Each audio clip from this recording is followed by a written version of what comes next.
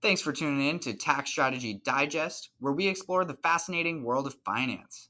Join us as we dive into the stories, insights, and experiences of experts, thought leaders, and everyday people who are making a difference in this field.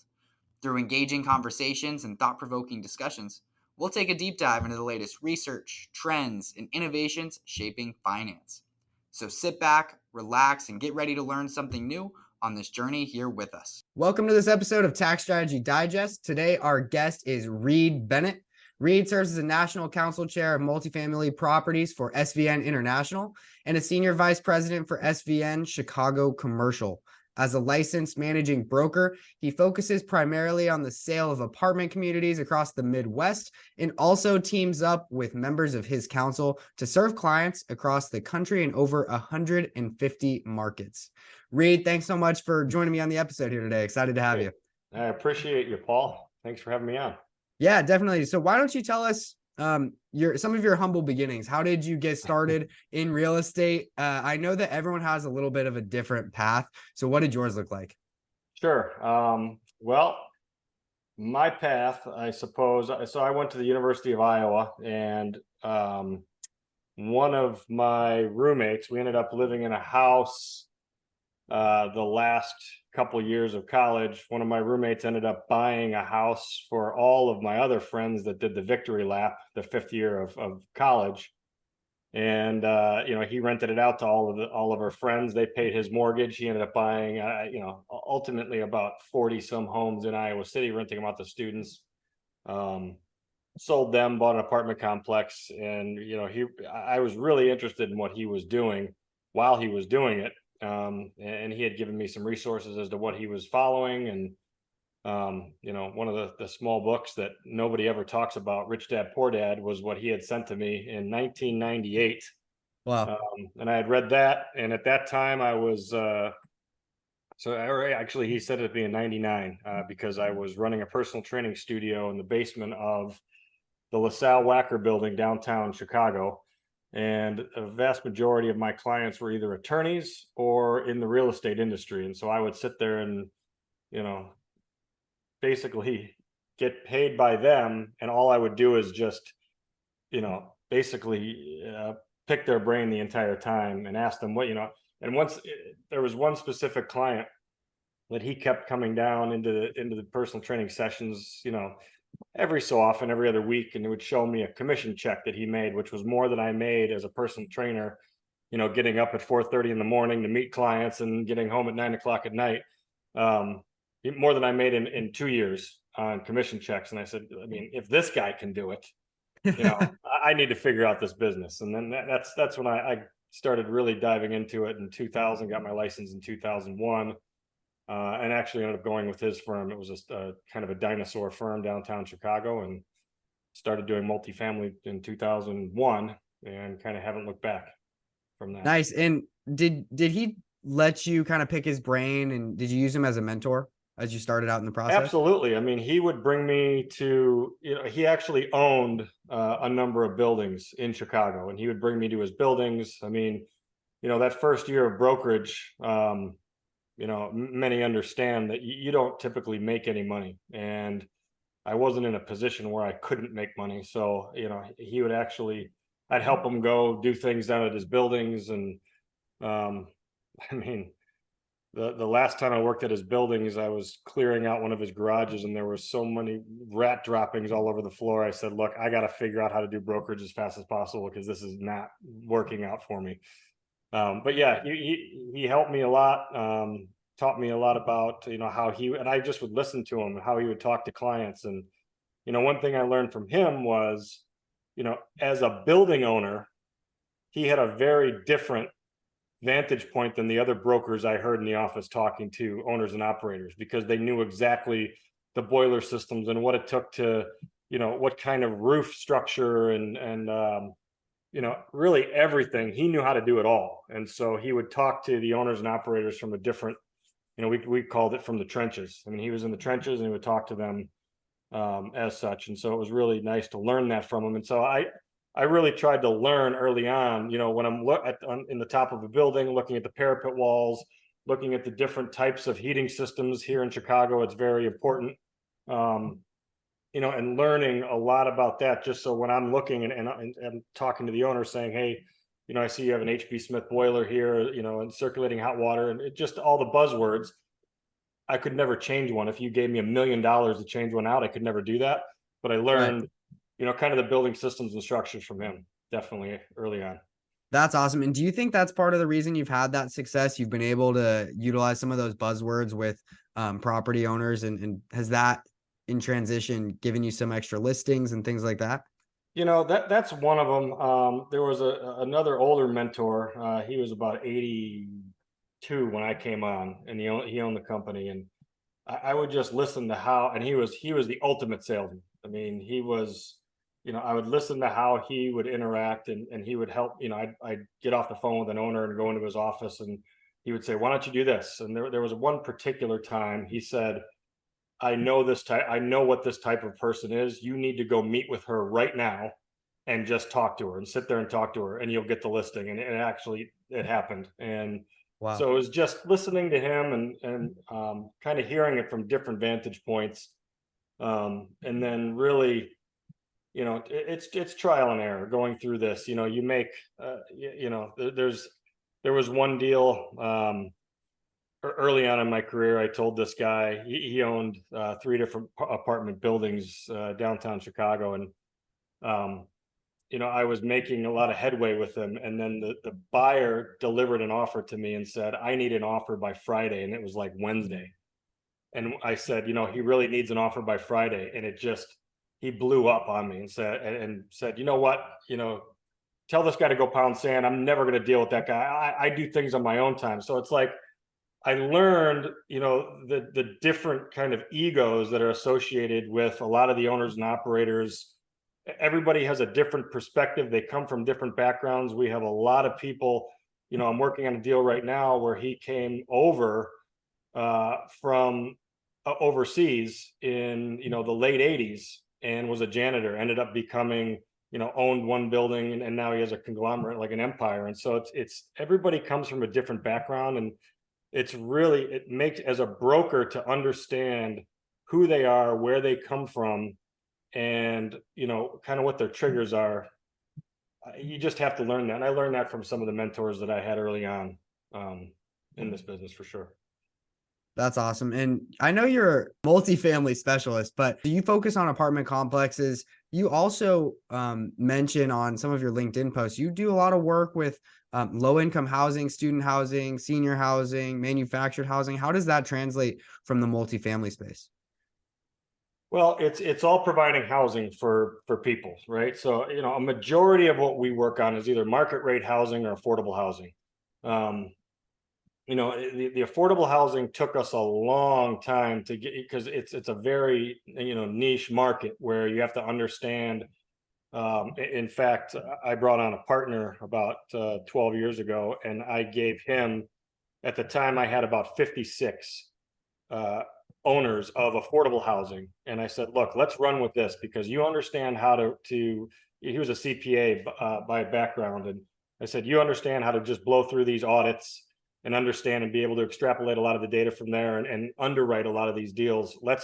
It's a natural progression. So what we do is we sit right down the middle. So we don't do 100% market rate or 100% affordable. We deal with a lot of B and C class market rate, and then also affordable housing. And so it lends itself well both ways. So when we're selling, if you're familiar with low income housing tax credit deals, Section 42 of the IRC, if we're selling a deal that's after year 15, and it can be either recapitalized or recredited, or taken out of the program and just run as market rate, we now are splitting the fence, so we can deal with both sides of that fence. And it's all a function of the highest and best use of a property, but it's all really, it's all multifamily, and it's depending on what kind of programs we're working. It's the niche that I started with. It's the only niche that I really understand. I tried in the downturn of 2009, when deal volume was down, even below what it is today. to look at triple net deals. I did that for about 15 minutes. I couldn't understand why somebody would want to buy a triple net deal that was in year 9 of a 10-year lease. I had no idea how to value it. So I just went back to multifamily. It's the only thing that makes sense to me. And it's the only thing that you can't do, you can't do virtually right now. I mean, like I always say, you can office virtually, you can shop online, you just can't live online yet. Right. And so there's always a need, and especially in this market right now. I mean, I think we're 4.3 million units shy of what we need in this country. And it's never going to be something that is not in high demand. So you talked a little bit the difference on the 2009 and today. What have you seen as the main difference between the two? Are deals still penciling out right now? Obviously, you said you're working on a deal right now, so I assume there are some, but are Yeah. there far and few? Yeah. I mean, I just talked with a buyer. He called me today. I said, "What are you doing?" He said, "Nothing. I'm very bored." And I said, "Why? Because their deals aren't penciling, or you're just not finding them." He said, "Yeah, both. Everybody expects this, high purchase price still." And it's funny because today, I don't know when this is going to air, but today, August 23rd, is 600 days exactly from 2021. That's Wow. the last day that 2021 was in the back part. It was 600 days ago. And so to think it, because that was basically the peak of this most recent market. I mean, we had groups that were paying sub 3 caps for 1980s, 1970 vintage stuff in the suburbs of Chicago, which is unheard of. Now that same deal will probably be a 6.5 cap, at best. So,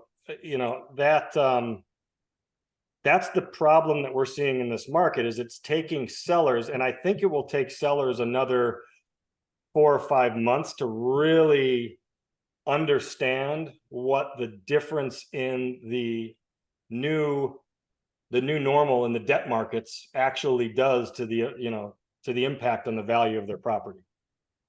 Wow. Yeah. I've actually heard a lot of the same things. So not sure if you're super familiar with my background, but I was a mortgage loan officer. I worked mostly residential, and some of my buddies are still doing that. And so I talk with them about it pretty consistently, asking them Sure.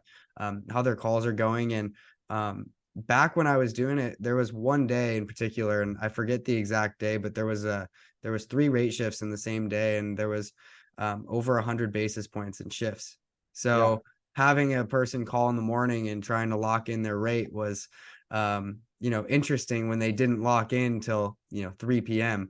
And I was Yeah. telling them that now they owe an extra $900 a month. Well, but you also asked what the difference is between that. So, Right.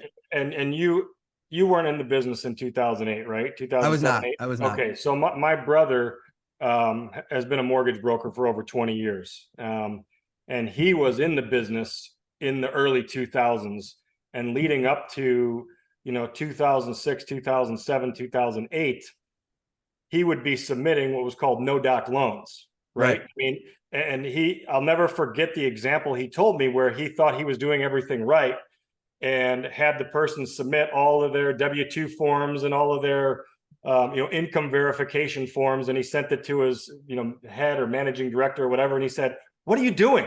If you give me all of this, I have to go run all of this stuff, and I have to fill out a whole bunch of other forms that you verified their income."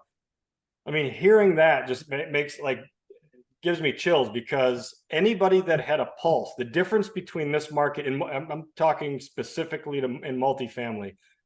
When I was in the business at the beginning of the 2000s, it was all condo conversions. So, and I truly believed, when I was 26 years old, I truly believed that there would be 0 apartment buildings left. Everything was going to be condo converted. That's how fast things were condo converting in Chicago. Wow. And the reason was no doc loans. Anybody that was paying $1,000 a month rent could go get a loan from a bank and buy a condo that was like $350,000, which was way better than the apartment they were renting, right? And a lot of them, a lot of these developers were even taking care of the first year of taxes. So these people had ridiculously low rates. they had ridiculously low taxes or no taxes, but then they would reset after that year. So by 2008, people started losing their jobs. They couldn't pay their mortgage, and that's when everything went to hell. And it was the the no doc loans that got and that also really affected multifamily Yeah. because all the owners were having a hard time keeping their buildings 85% occupied because all their tenants were, it was a mass exodus. The big difference between then and now is none of well, I shouldn't say none, very few of the apartment tenants are able to first qualify for a loan because it's very difficult to get funding right now. And then secondly, nobody is selling their house because that has a 2.5% or 3% interest rate. Right. So there's no inventory on the market. So you have these high prices in the home market plus a 7.5%, 8% loan. Right. That's why everybody is staying in apartments. And this is why I'm talking daily to apartment owners that are telling me I'm still raising rents $100 and nobody's leaving. And this is why. 100%. And I think another big downfall, because I remember when I was studying for my mortgage loan originator exam, and we had to learn all about the SAFE Act and reason for the crash and everything like that. And we were looking at, they were doing no doc loans, but not only was it a no doc loan, it was also an interest only loan. Right. And so they're qualifying for a loan where they're only paying the interest. They're supposedly going to have a big balloon payment, and there's absolutely no shot that they were ever going to be able to pay that. Absolutely. So it's really just ballooning the market way more than even just the no doc loans. Absolutely. And then you put in there developers of condo deals that are taking care of interest, taxes, and everything for the first year. And then they had in-house lenders that were making all these loans. And so, right. I mean, these people's payments doubled or tripled after all of that burned off, and they're left in a building that they should never have been in to begin with. And then it just, it took all these lenders way too long to figure this out. I knew plenty of people back in 2009 that were living free in a beautiful condo because the lenders weren't able to get them out fast enough, and it was incredible. So I don't see that in today's market at this point. Do you see any of the multifamily owners, the property owners, do you see any of them looking to sell right now? Because they do know that they kind of have a leverage, despite the purchasers really being at a disadvantage with the diminished, buying power. They really do have an advantage from the standpoint of they know they can get top dollar because there's really nothing else on the market. There's such a limited supply. So are you seeing that? And then are you also seeing an increase or uptick in seller financing so that they can maintain that same dollar amount that they are hoping for? Sure. So great question. I mean, right now, what we're seeing there, I believe there are three main types of buyers or sellers in this market. One, which we have currently right now, is somebody that had put on a fantastic loan in 2020, 2021, even 2022, that have enough LTV to make sense of a deal that they can sell that's an assumable loan. So, but those kind of deals, we had a lot of people that put on loans in 2019 or 2020, and they want a purchase price that equates to like a 50 or 55% LTV. It doesn't make any, it doesn't matter if you're getting a 2% loan. Nobody's coming in with, 60% down or 50% down or even 40% down to take on that loan. A lot of people are looking at the debt constant and what that equates to as well. So, there's, if you have a fantastic loan that can be assumable, you'll probably get a much better rate, obviously. If you have enough equity, like you said, and you're able to provide seller financing. One of the problems with seller financing is if they have a loan on the property, a majority of those loans have a due on sale clause. Right. And so it's tough to skirt that unless it doesn't, or unless you have, you own the building outright. Obviously, you can do it. We have a client right now we're working with that has a building free and clear. and he's considering doing a seller carry or articles of agreement. And what we're suggesting to him is, you have to make those articles of agreement so tight. Well, first of all, you want to have the buyer still give you a 25-30% down payment, so you have a nice cushion, and then have the terms and those articles of agreement so tight that you don't have to go through the foreclosure process should they stop paying you, Right. and be able to pull that property back. Oftentimes, you'll pull a property back that they've improved in order to try to raise rents, which isn't a bad scenario. There's one building in Chicago I've sold twice for the exact same owner, just because of that. Wow. It's the only time I've ever done that. So I mean, I sold it. He sold it on articles of agreement. It was right before the 2008, and so the building wasn't doing bad. The guy improved it. He put on all new decks, all new windows. He upgraded a bunch of the units. But then he ran into problems with the rest of his portfolio and was trying to use this to pay off everything. And then he said, look, to the seller, he said, I'm either going to milk this property or you're going to let me off, and let me off of my personal guarantee. And the seller said, fine, give me the keys back, because he knew exactly what he had done to it. He drove by the property all the time. So as soon as he got the keys back, he gave it right back to me and said, sell it again. So as long as you have in the articles of agreement an ease of a foreclosure process, so you don't even have to go through a foreclosure process to get it back. That's another key way to do it. And then the third seller right now will be, well, obviously, it could be a distress situation. We're not seeing a lot of those right now, just because of the multifamily metrics are such that operators are not having any kind of a distress unless they had a short-term bridge loan, or they have a loan that is maturing and their payments are going to double or triple. But the other thing is, there could be partnership disputes, death, disease, all sorts of things like that. We call them the 3Ds. So if you have those, there's always a seller in every single market. There just is. But just as far as deal volume, the deal volume is about 63% of what it was at the peak the last couple of years, which is, but it's starting to pick up a lot. I mean, we just put another deal under contract yesterday. We have a closing set for next Friday. And last month we closed 3 deals. So it's like and that's coming off of virtually nothing for the first half. Everybody was frozen and their hands were up. So, I think it's coming back. I think there's still a ton of capital chasing deals. And like you said, if you have the right product and the ability to sell that product at a reasonable price, you have a ton of eyeballs on that deal right now, just because none of the other deals are penciling out. The people that are just saying, if I get some ridiculous price, I'll sell. That's not happening. That was happening before. Yeah. Yeah. I think when people were taking a lot of that, cheap debt, it was easy because they had so much buying power. They were willing to take on a 3% loan.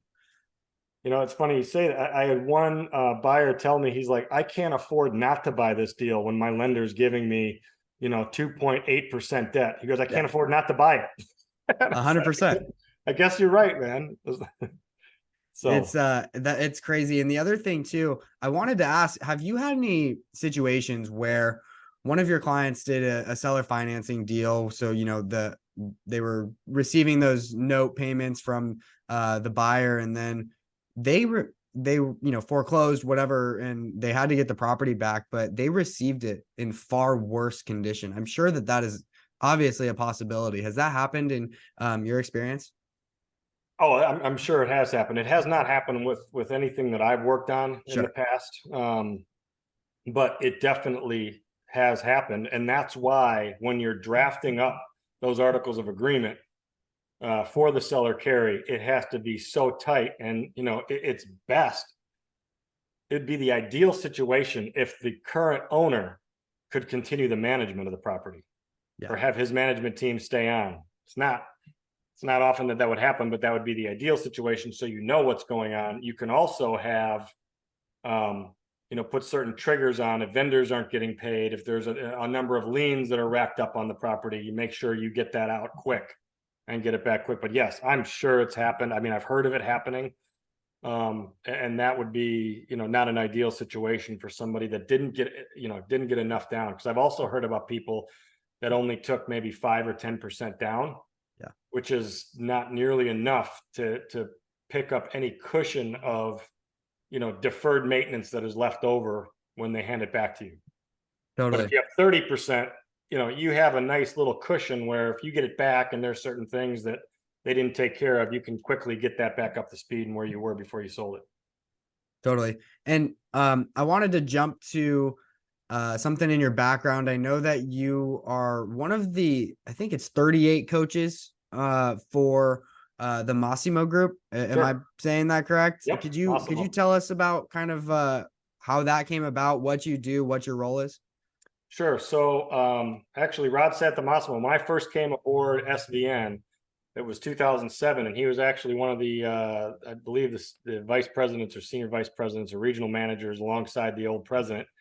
And so I had met him out there at that, and he was, a part of SVN until the downturn when he started the coaching group. I believe that was 2008 or 9 out of his garage, and he ended up building it. I think it's probably one of the best coaching platforms in the country, if not the best.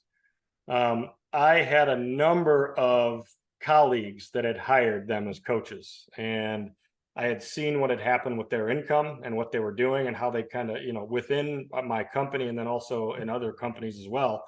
I saw them, how active they were and what they were doing. And it just seemed like they had a system. And I was watching him and, I actually went to, it was an immersion.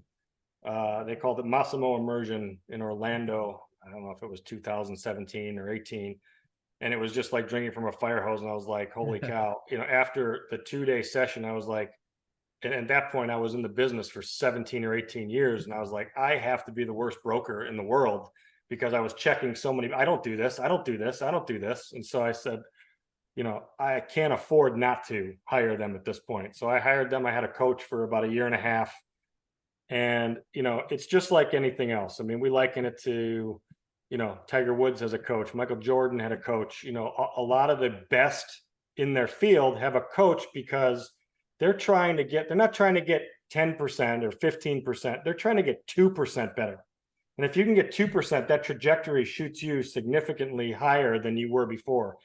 And so, what I had learned was there were 2 or 3 key things that, during the year and a half I was being coached by them, I understood a couple things that it nearly quadrupled my income after being Well, in the business even for 18 years. And so, I had been doing it for a year and a half. They tapped me on the shoulders. They said, look, we're looking for more coaches. And I said, yeah, sure. Because what I've found, especially being in the role that I'm at as the national council chair, we used to do monthly calls. Now we do quarterly, putting all that information together and kind of making sure I'm understanding the markets and teaching it and talking, it makes me learn it a lot better. And so ever since I became a coach a couple of years ago, I've been going over all of these processes again. And it's just kind of, I'm like, oh, that's what I was supposed to be learning when I took, so it's helpful. And it's been, I learn as much from a lot of the people that I coach around the country, as they're learning in the program, just because everybody's doing things a little bit differently. There might be one thing somebody is really good at that, that I'm not good at. And so we're all learning from each other, and it's a great community. It's a great business that he's built there for and sure. what are some of the things that maybe stood out to you at first, right? That were super important that really changed the way that you even thought about, being a broker? Sure. Well, one of the problems, and I have my database up now, we have 26,372 people in my database, right? That's a daunting number when you go and you sit down at your desk at 8 o'clock and like, all right, who am I going to call? And I pull up my database of 22,000 or whatever people. And, I'm like, what am I going to do? A zip code? Am I doing that? Because we work multiple markets. I don't just work, a 10 block radius in Chicago. We work a lot of Midwest markets. And so one of the things they helped me do was take that and narrow it down to 400 people. Because the one problem I was having was I knew every building when it would close, and I would see the comp close. I knew the building, I knew the owner, and I knew the buyer. I'm like, damn. And I'd look and I'd say, when did I talk to this guy last? And I didn't talk to him for 12 months or 13 months. I was like, that's why I missed it. And so that was one of the main things, was really focusing down to the people that you want to do deals with and like doing deals with, or want to eventually meet and do deals with, because you're watching what they're doing and you're seeing maybe if they're posting on social media, you're understanding who they are, what their values are. And then two, who's active, who's bought deals in the last 3 years, 2 years, what their hold periods are, and then if they're likely to be a seller, and narrowing that down, and then really just farming those contacts and making sure you understand exactly what they're looking for. That was a key driver. And then one of the other things was, once you have that list, the way that I was making my calls, never forget that my coach at the time, because we would submit our metrics. Here's how many hours I'm calling, here's how many calls I'm making, here's how many contacts. And he was looking at it, he's like, I can't believe that you're spending this amount of time prospecting and this is the amount of calls that you're making. And he's like, all right, take me through it. And so I walked him through it, and I told him that I'd look them up in the database, I'd go into their their social media accounts, see what they're talking about. I'd go into their web page, I'd go into their properties, I'd go, because I have every property connected to them. I'm looking at deals that have mortgages coming due in the next 12 to 24 months. And he goes, and then you're getting a voicemail, right? I go, yeah. He goes, so you just did 10 minutes of that to get a voicemail. So now, if you do it for 2 hours, you're basically getting 12 voicemails and you're not having any connections. So now in 2 hours, you can make, triple that amount of call just by calling, having their stuff up, enough to get through the first, first of all, you just want people to talk. You want to understand what the problem is. You don't need to know all of their stuff. I mean, it's better when have an idea, which we do, but that was one of the key drivers. That's awesome. It sounds like a lot of it is more than just following up. It sounds like the biggest takeaway may have been really building that relationship and starting to just talk with them, like you just mentioned, really starting a conversation, getting through it, and discussing and solving their problems, and knowing that you're going to be the person they call when they have questions and eventually want to sell or buy. Absolutely. I mean, you have to have it be, what's in it, they're always thinking, what's in it for me? And most of the brokers, or mortgage brokers, real estate, really any person in sales, is calling up these owners and saying, look what we just sold, look what we do, I've been in the business for this long, this is what I can do for you. They don't care. They want to know, like, what's in it for me. And most of the stuff, we're just sharing information. So I'm calling up somebody saying, hey, did you hear about this deal that sold down the street from you that's going to have a direct impact on the value of your property? Just wanted to make sure you were aware of it. Or there are new building codes that are happening in this side of the town that I just wanted to make sure that you were aware of, because that's also going to have an impact on what you can do with your property, and just sharing that kind of stuff. Because a lot of the owners are data junkies and info junkies. I mean, like all of us, we want to understand what's going on. We want to know what the neighbor's doing and how they're maximizing the value of their property, and those kind of things. So if you're sharing that, here's what we're doing to help other multifamily owners in the market. It could take 5, 6, 7. Sometimes I've talked with owners for over 12 years, meeting with them, talking with them, sharing things with them. They're on my list, and then finally they say, "Hey, I'm thinking of selling this. Do you want to come meet me for lunch?" And when you get those calls, it's makes all the prospecting time and information sharing worth it. You do have the other side of the coin where, we had one the other day where he took all of my information, loved it, and took the valuation we gave the building, and then, is trying to sell it off market to a guy that I know. And I know he's going to have a very difficult time with that. So, it does work both ways, but a majority of the time, if we're giving information, providing value, creating content, it's going to work out more often than not. I agree. And I think that providing that free value is the reason people will call you back. They will do business with you. Back when I was originating loans, I had a couple clients, and I would do this almost every time if I knew that they were about to go make an offer. And I figured that the real estate agent just wasn't doing it, and they probably were. I hope that they were. But I would go out of my way. It would take me what, 2 minutes. I'd go on Zillow and I'd say, hey, look, there's a couple properties in the neighborhood that are selling for, X amount. And no need to give me a call back, but just wanted you to be aware that that's what they're going for. I think that you could probably, get in at this price based on your pre-approval. It shouldn't be a problem. Have a great Yeah. day. Let me know if you need anything. And just that little bit of extra, information, advice that I went out of the way for them, I got the call every time. Well, you also don't forget a key thing that you just said in that, which was there's no need to call me back, Right. because that right there takes like, we've been doing that for a little bit at the end too, where before it was like, hey, give me a call back, so that's obligating them. So that, when you hear that, even when I hear that, I'm like, or even worse, give me a call back. I'd just love to take, 15 minutes of your time. I mean, that's the worst Right. to ever leave. But if you're saying, hey, no need to call me back, just wanted to share this, more often than not, you're getting that call back. So Yeah. that's And it was always a call back with a lot of appreciation and thanks. sure. And I want to say the close rate on those deals was somewhere probably 90-95%. Yeah, Substantial. And it's pretty crazy to say that big of a number, but it happens every time just because you're giving value. When you start to give and give, and I think that goes with really any business and in life in general, the more you give, the more you get. It's a full circle. absolutely. Couldn't agree Um, more. Another big thing I always like to ask on these podcasts is, what do you define success as?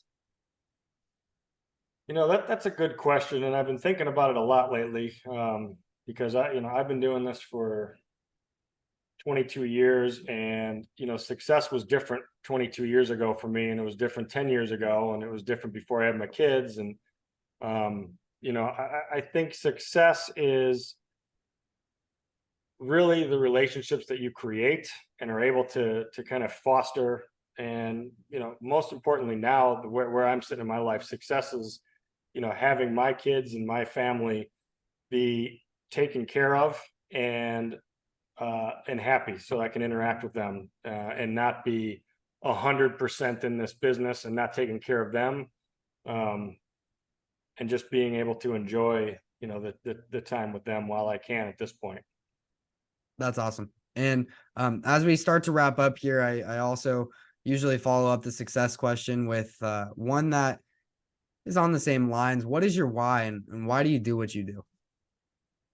My why is basically the same thing that I attribute to this. What I'm doing this for the success side is, it's just my family now, and being able to enjoy the time. And um, you know, the driver now is, I don't want to be at a point where I'm sitting there. I mean, I've never been in a career where I wasn't, 100% commission based. So I've never been in an area where it was, hey, can I take off early so I can coach my kids' baseball game? I've never been in that position. But I do this job so I can have that time, so I can, not be concerned with, if my wife wants to, buy a table for the hallway, and I'll be concerned with that. So think things like that, just so, you know, and the other thing is there's nothing like this business from the brokerage standpoint in real estate, where you can learn so many different perspectives of real estate and understand exactly which direction you want to go in this business and why. I mean, brokers start in this business and end up doing a multitude of different things in the real estate space. I can tell that you love what you do. It sounds like in you're talking about cold calling and how you were, so excited to be talking about it. Most people hate cold calling. Yeah. No, I mean, look, I don't know how many people like it, but if you have the one thing, and it's very difficult, especially for the people that are just getting into the business, to understand about the numbers game. I mean, we're talking 95% plus of your calls are going to be no's, dead ends, nothing, maybe a few hangups here and there. But you have to understand that 5%, will make you significant amounts of money if you can get through that 95%. And that's where a lot of the people can't do it. And, I'll never forget a story that one of my mentors, John McDermott, was told me. because he used to manage a number of offices around the country for different firms. And he was in, I think, Irvine, California. And he had one junior that was working for, 9 months or 10 months, just pounding the phone, doing everything that he needed to do. He's at his desk. He's the last person on a Friday night, in the office in Irvine, can't, just deflated and depressed. And he thinks this is not going to work. He gets into the elevator, goes down to the parking garage, gets in his car, goes down to the gate, doesn't have the $10 to get out of the gate, goes back, and he's quitting. He's decided he's quitting. When he goes home, he's quitting. He's done. He's not going back tomorrow or on Monday. He goes back up to his desk to try to find $10, and he sees the light flashing on his phone, and it's a seller that ended up having a portfolio of about $10 million worth of deals that he ended up selling. And if he hadn't gone back, he never would have had that. So, usually brokers and people in this business quit probably 3 or 4 months before they're going to make it. Wow. That's an awesome story. I can't believe that. Yeah. And I mean, look, most of us in this business, at some point or another, I'd probably thought about it maybe 5 or 6 times, like, sure. I have guys calling me saying, hey, we need an acquisition head. We're going to pay you this amount plus bonus. Dang, that's, just, it's tempting, especially in down markets where, it gets tough, because it is a roller coaster ride, and it's a feast or famine in some cases in this business for sure. So I love it. And before I let you go, if someone wants to reach out to you, what's the best way that they should do that? And how can you help? So they can reach out to me anytime. I'm on LinkedIn. I'm on LinkedIn every day. I'm actually getting a little more involved in Twitter. Okay. I never understood that, but I'm starting to understand that. So social media is fine. I can give you my email or cell phone. You can put it up in the notes, whatever you want to do. Yeah, whatever you want to. So my cell number is 773-251-7342. And my email is reid.bennett@svn.com. That's REID.BENNETT SamVictorNancy.com. Perfect. Well, thanks so much for hopping on. I've really enjoyed it. And I always appreciate your time. You got it, man. Let me know how I can help.